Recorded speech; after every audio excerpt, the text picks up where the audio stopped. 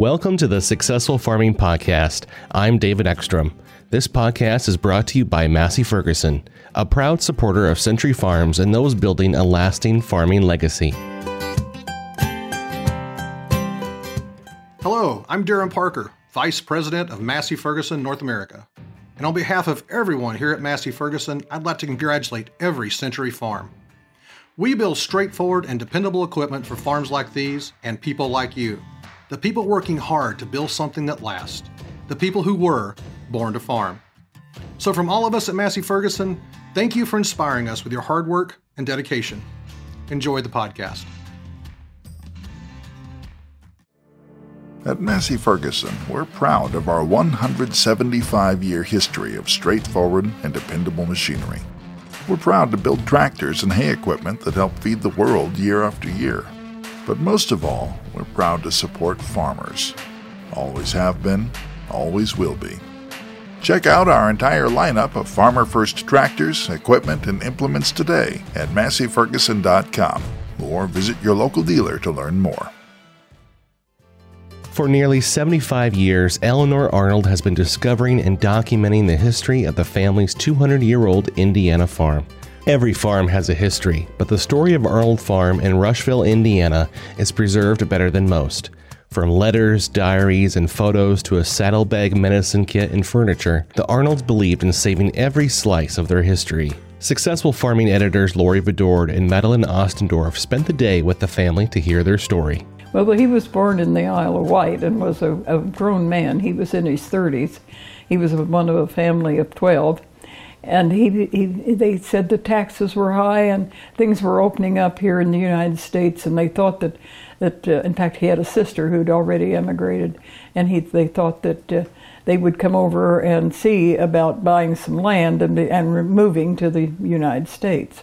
And so in 1820, he with his brother Richard, unmarried brother Richard, and a hired man named George Stretch, boarded the ship, ships, I guess, in that case, and came over and landed in Philadelphia, stopped and visited his sister, and then came down and they bought a boat and floated down the Ohio River. They were aimed towards what is now Illinois. There was lots of literature out about, and people had been reading. He'd been doing a lot of reading, and he thought that's where they should go.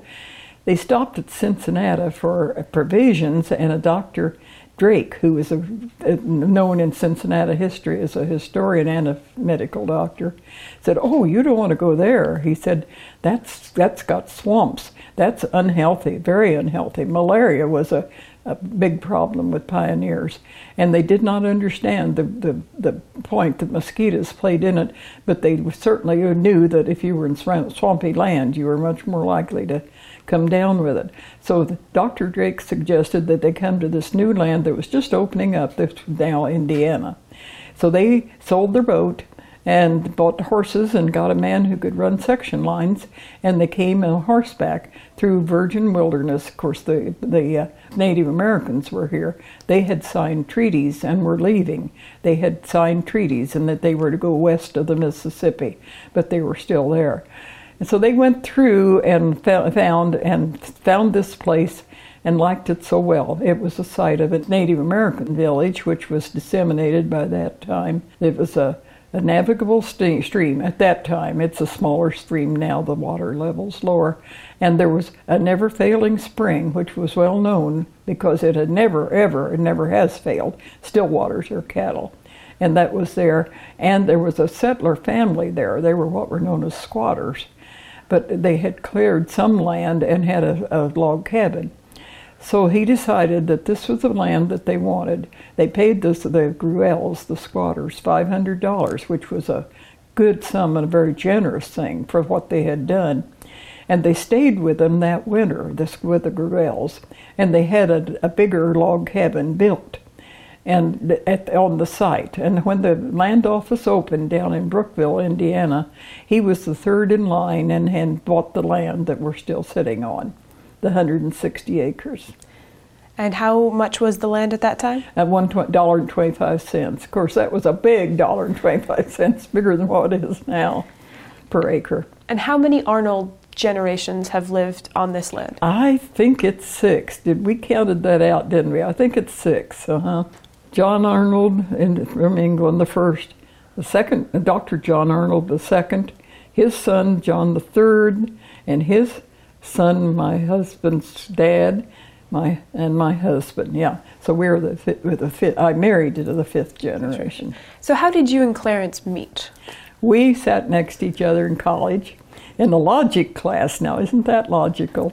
And I went to sleep and dropped my pencil, and he picked it up and handed it to me.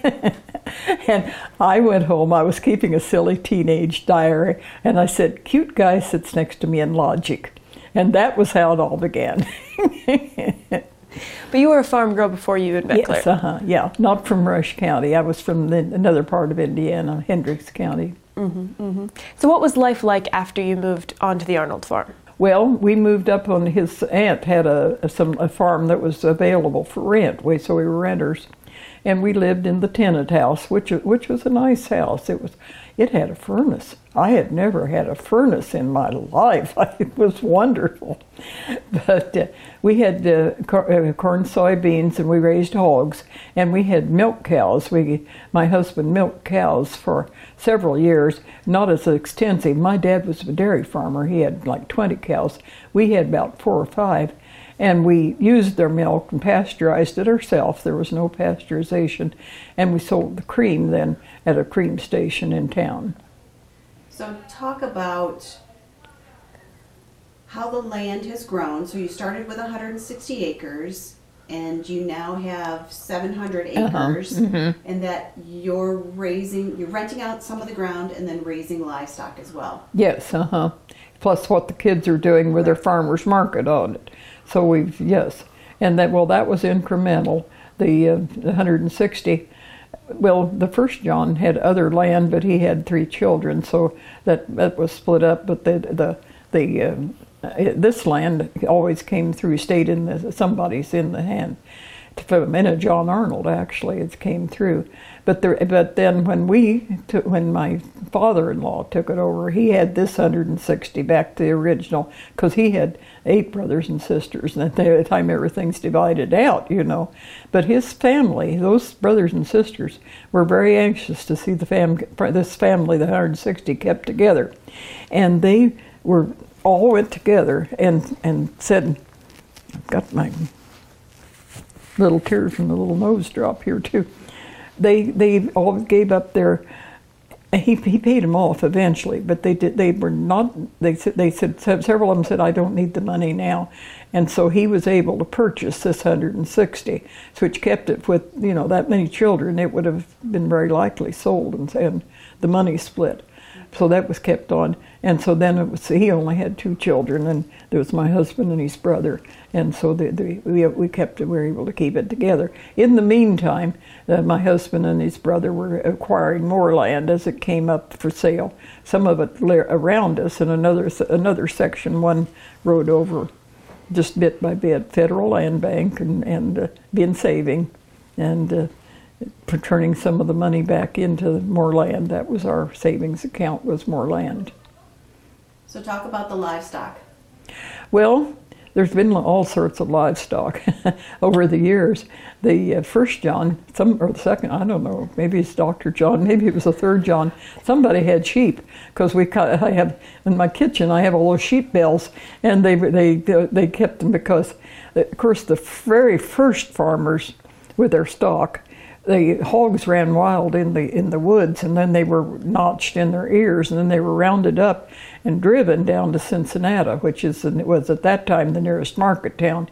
Indianapolis was a burning, and everybody had a cow or 2 for milk. Others had more than that, and various hogs have all turned in later years. After probably down to the third John, hogs were, there's a lot of hogs grown in Indiana.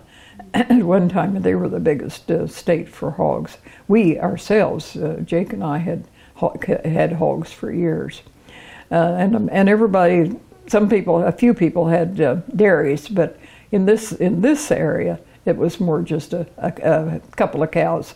So what you had. But what we have here now are beef cattle, because we have the creek and the woods, that the springy parts that cannot be cultivated, or we won't get rid of anymore. And so the cattle make good sense for that, because they graze and have their babies out there, and we feed them, and they, give them their extra supplement and help them through and get the veterinarian when they need it. But they're really utilizing the wooded area, which we greatly value. We greatly value the meadow and the wooded and the stream that runs through the property. After John was gone, and my husband and his brother had helped Leslie. She tried to stay and farm for 2 years, and they helped her. But when she just couldn't do it, she had children, and machinery was not anything that she could work with, and she finally gave up and went back to Iowa, where she was raised. And so then we rented out all the farmland, and we still lived here.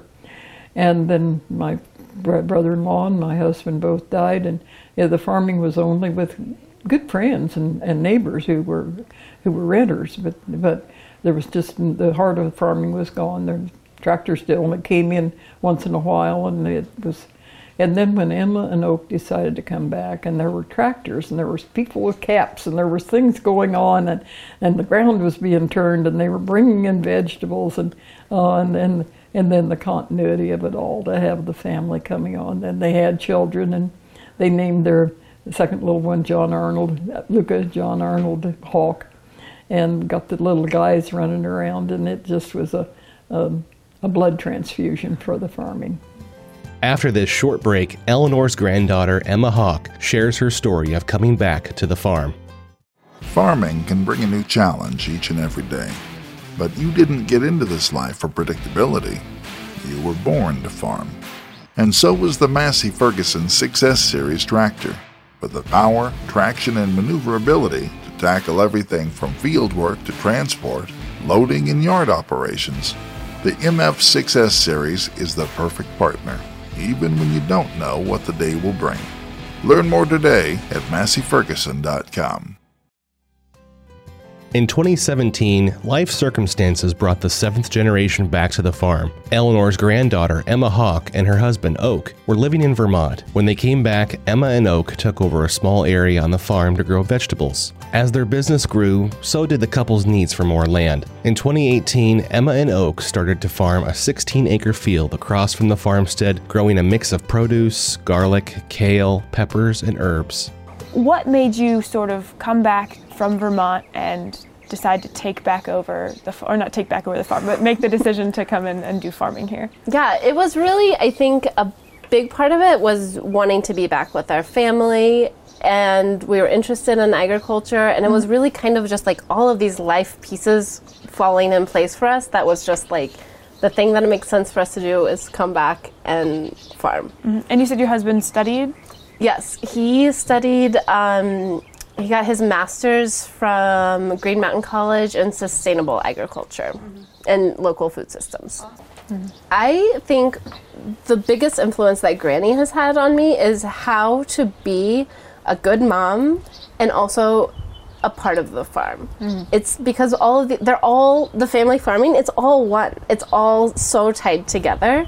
And so I think Granny has always handled that, where everything is important. The family is important, the farm is important, and it's hard to find that balance, and she has always been great at it, and always so loving, so sweet, so caring, such a beacon of leadership and greatness in our family. So I mean, it is 1,000% because of Granny that we can farm. She helped us with our startup funds to get a tractor, because they had sold off all of the tractors and stuff when John had died. So it was we needed some startup funds, and she was this is what's important to me, is the farm family. And it's what's important to me too. So it's she needed us to do the work. We needed a little capital, and that's how we moved back, basically. Mm-hmm. If you had one memory on this farm and as a farm kid that was your favorite, what do you think that is?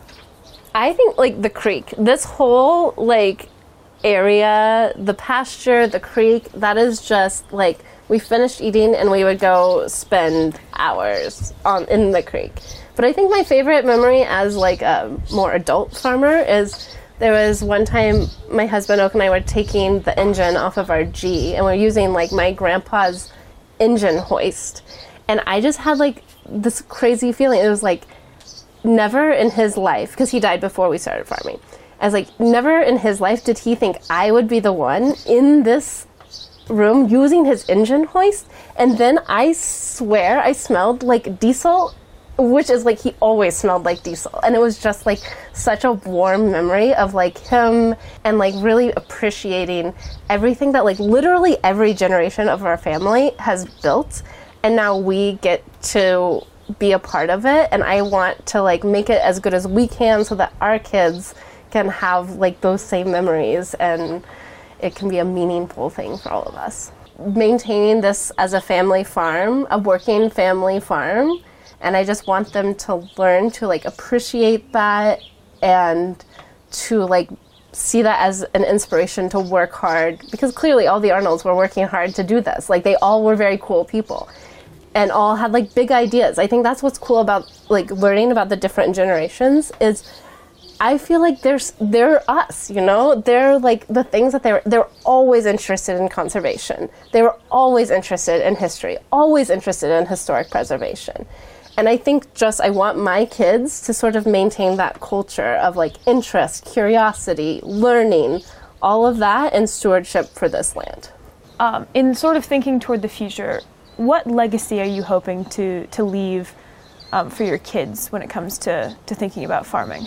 I think I want my kids to have the same experience that I had growing up, of like being surrounded by this like so much history, so much love, so much knowledge of our past and of our ancestors, which I think gives you this really good sense of like who you are, who your family is, kind of where you fit into the world. Mm-hmm. And I also want our kids, like I see them learning about like making change at the market. Oliver just understands totally like the plant cycle of plants. Like they just see so much and learn so much. And for me, that's what I want for them in the farm. After this short break, Emma's husband, Oak Hawk, talks about the sustainability he practices on the farm.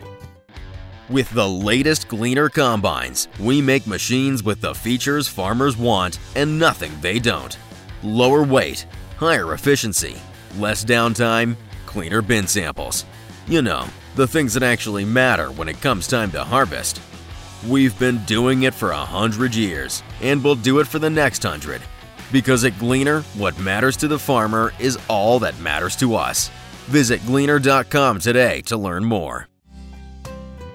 Oak Hawk brings a farm management style that has a mix of past practices combined with modern innovations to improve soil health. For example, a section of the field planted to produce one year will be planted cover crops the next. To keep weeds at bay, they cultivate using a 1954 Allis Chalmers, converted from gas to electric.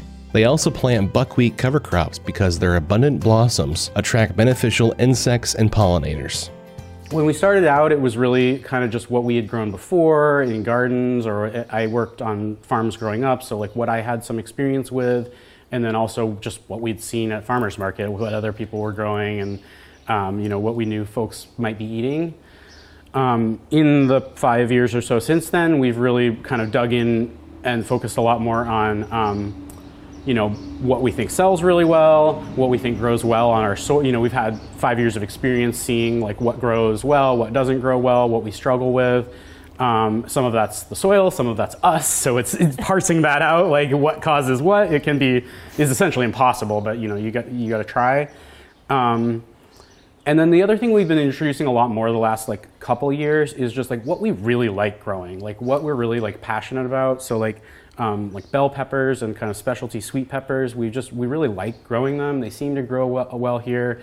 And so it sort of checked enough boxes that we were like, let's go with peppers. Mm-hmm. So we've kind of expanded that and then backed off a little bit on some of the crops, like anything that's really like labor intensive, like fresh greens, green beans, anything you have to like spend a lot, like that needs to be picked by hand or washed a lot, just has not been working very well for us the last couple of years, just not without a big labor force, essentially. Mm-hmm. And so you sell this at farmers markets, right? We sell at farmers markets. We do a little bit of direct-to-restaurant sales, and then we sell through like an online farmer-owned cooperative. So we kind of take a very holistic approach to sustainability. It has like environmental components as far as we're concerned, but also like economic and cultural components. In that, well, economically, we got to make the books work for us to keep farming. So that's really important to us, and we're not there yet. I mean, like, we've only been doing this for 5 years. We're really in the growth kind of capitalization stage, where we're having to buy a lot of equipment and retool and those kind of things. So getting the land paying for itself is like number one for sustainability for us, or the first step, maybe not number one. And then in terms of more like farming, like what kind of specific practices we use, again, we really look at the farm as a whole thing. So like we're growing our crops in the field, but the forest is right there, the pasture is right there. There's different ecosystem. You know, we look at the farm as an ecosystem, and the field is really just one part of that ecosystem, and that's the part that we generate income from mostly, and it's where we put a lot of energy into, but it's really supported by all those other ecosystems. So in terms of environmental practices, number one is just to look at the farm as an ecosystem and try not to think of it just in terms of dollar productivity or even pound productivity, and more think of it as like, what is the whole farm doing? So like the woods may not be creating dollars right now. They do sometimes when we harvest, timber and things like that, but they're not going to create dollars for the farm this year, but they are contributing. They're contributing. They provide habitat for beneficial insects and predators and like birds and all that kind of stuff. And it also just takes pressure off the land. You know, when you're not farming every single square inch, it just lets the natural systems kind of help do their own thing a little bit more. Mm-hmm. In terms of specific like farming practices that we use, we do a lot of cover cropping. So we try to pretty much, if we can have a crop in the ground all the year round, we want to. That's not, or I guess that's not. We have a crop growing with roots in the ground as much as possible, at any time. And sometimes that's a cover crop, sometimes it's a cash crop, sometimes it's just like those the drive lanes and things like that. Those are all kind of part of the sustainable practices. What are some other things we do? We do crop rotation. We do really extensive lengthy crop rotations. So we try not to grow the same crop or the same family of crop in one spot for more than, we try to have it be about like 5 or 6 years between when a crop family is in an area.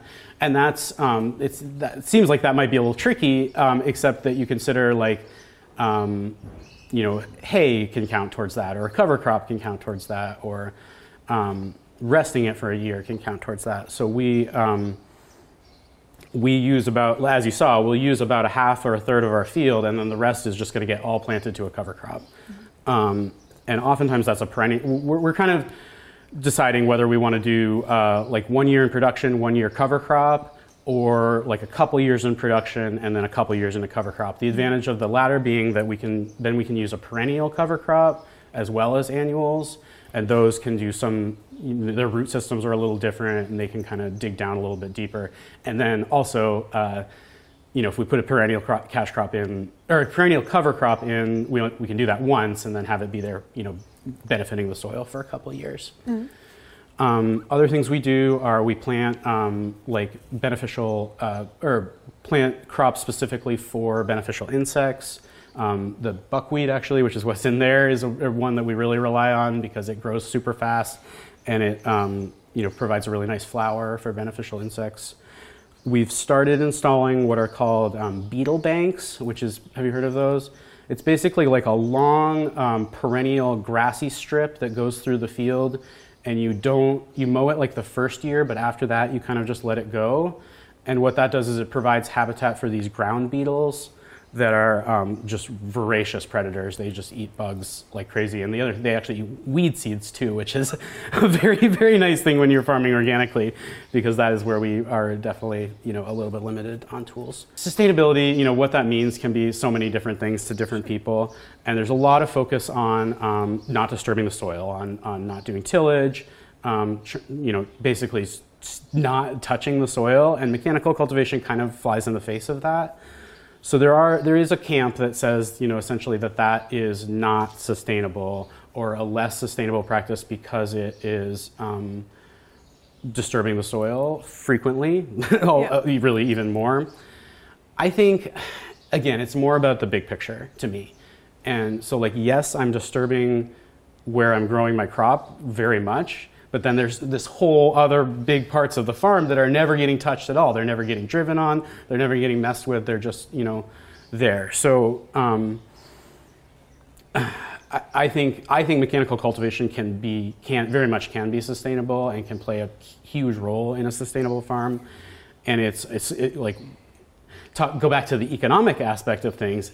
If we couldn't keep the weeds under control, which at times we've not been able to, then everything goes out the window. If we can't keep the the lights on and the tractors running, that's not sustainable either. So sustainability for us is always a balance. I think for everybody, it's a balance. It's just there's no such thing as this is the sustainable way to do things. But for me, it's about is Oliver going to be able to do what I'm doing? Is Oliver, and even he doesn't even need to be doing the same thing as I'm doing. I don't see sustainability as replication. It's more, is he going to have the opportunity that I have? Are his children going to have the opportunity that I have? And there's I know the native saying of 7 generations forward. I would really like to think that 7 generations this is going to be here, and there's going to be an opportunity for our family and hopefully other families too. And that's actually another thing that is important to us in terms of sustainability is our community and our culture. And that's something that I really want to work on. I know I mentioned yesterday about how there used to be a lot more people on this ground 100 years ago. And I think part of us being sustainable in the future is kind of going back that direction.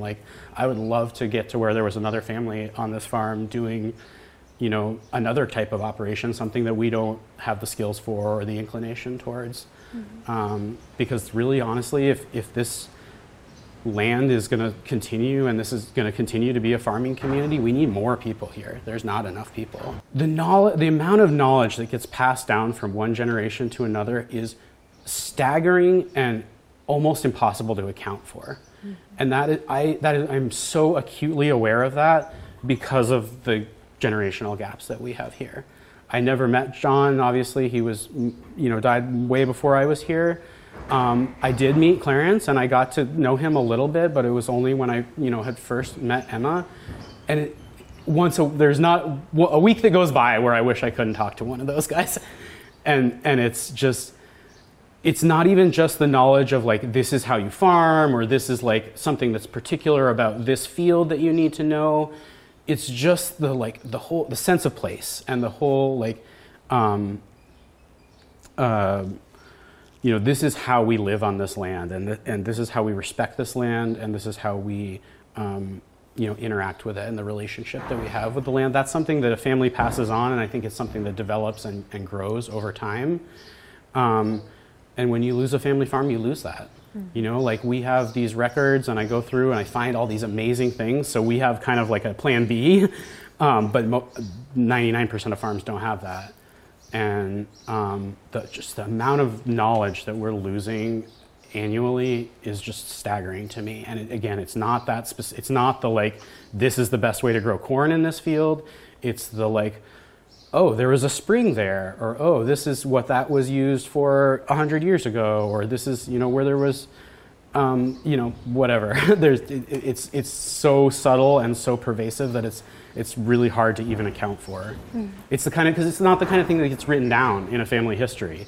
it's the kind of thing that you chat and you know that's around the dinner table, or it's like, oh, I was walking through the woods and I saw this thing, and then it's like, oh, it's that, and I saw that, and my father saw that, and his father saw that, and all that kind of thing. So it breaks my heart to think of what we could be losing from that, and so it's really, really, really important. I think if I could say one thing to Granny, I would say thank you. Like, she, just for everything, for literally always being there throughout my life. Like, if I ever called her, for sure, she would help me with anything I needed, 1,000%. Mm-hmm. And she's always been there. She's just so supportive, so sweet, like, so generous.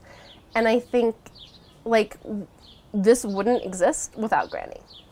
Without her ideas even. Like, it was her idea to support my brother in starting it up. And then it was her idea really for us to move back. Like, she was like, if you guys move back, I will help you guys get started farming. So it's really 100% because of Granny that we are here in farming. So if you could leave our listeners and our readers with one thing about Arnold Farms, what do you want them to remember about the heritage and the history of the Arnold family? Well, coming into it, I was struck by what nice people they were, hardworking and so honest, but yet so kind and fun-loving. We always had lots of fun, and I just thought they were just wonderful people. They were good community-minded people, always took part in the community, not so much as elected office, but in the volunteer kind of thing. And of course, Dr. John was well remembered for the fact that he was just simply a good pioneer physician.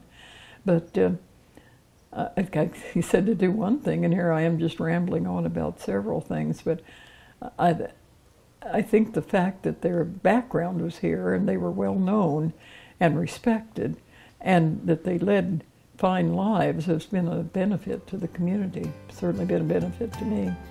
This podcast was brought to you by Massey Ferguson, building the equipment for those born to farm for 175 years. Thank you to Eleanor Arnold and Emma and Oak Hawk for being our guests today. For Successful Farming, I'm David Ekstrom.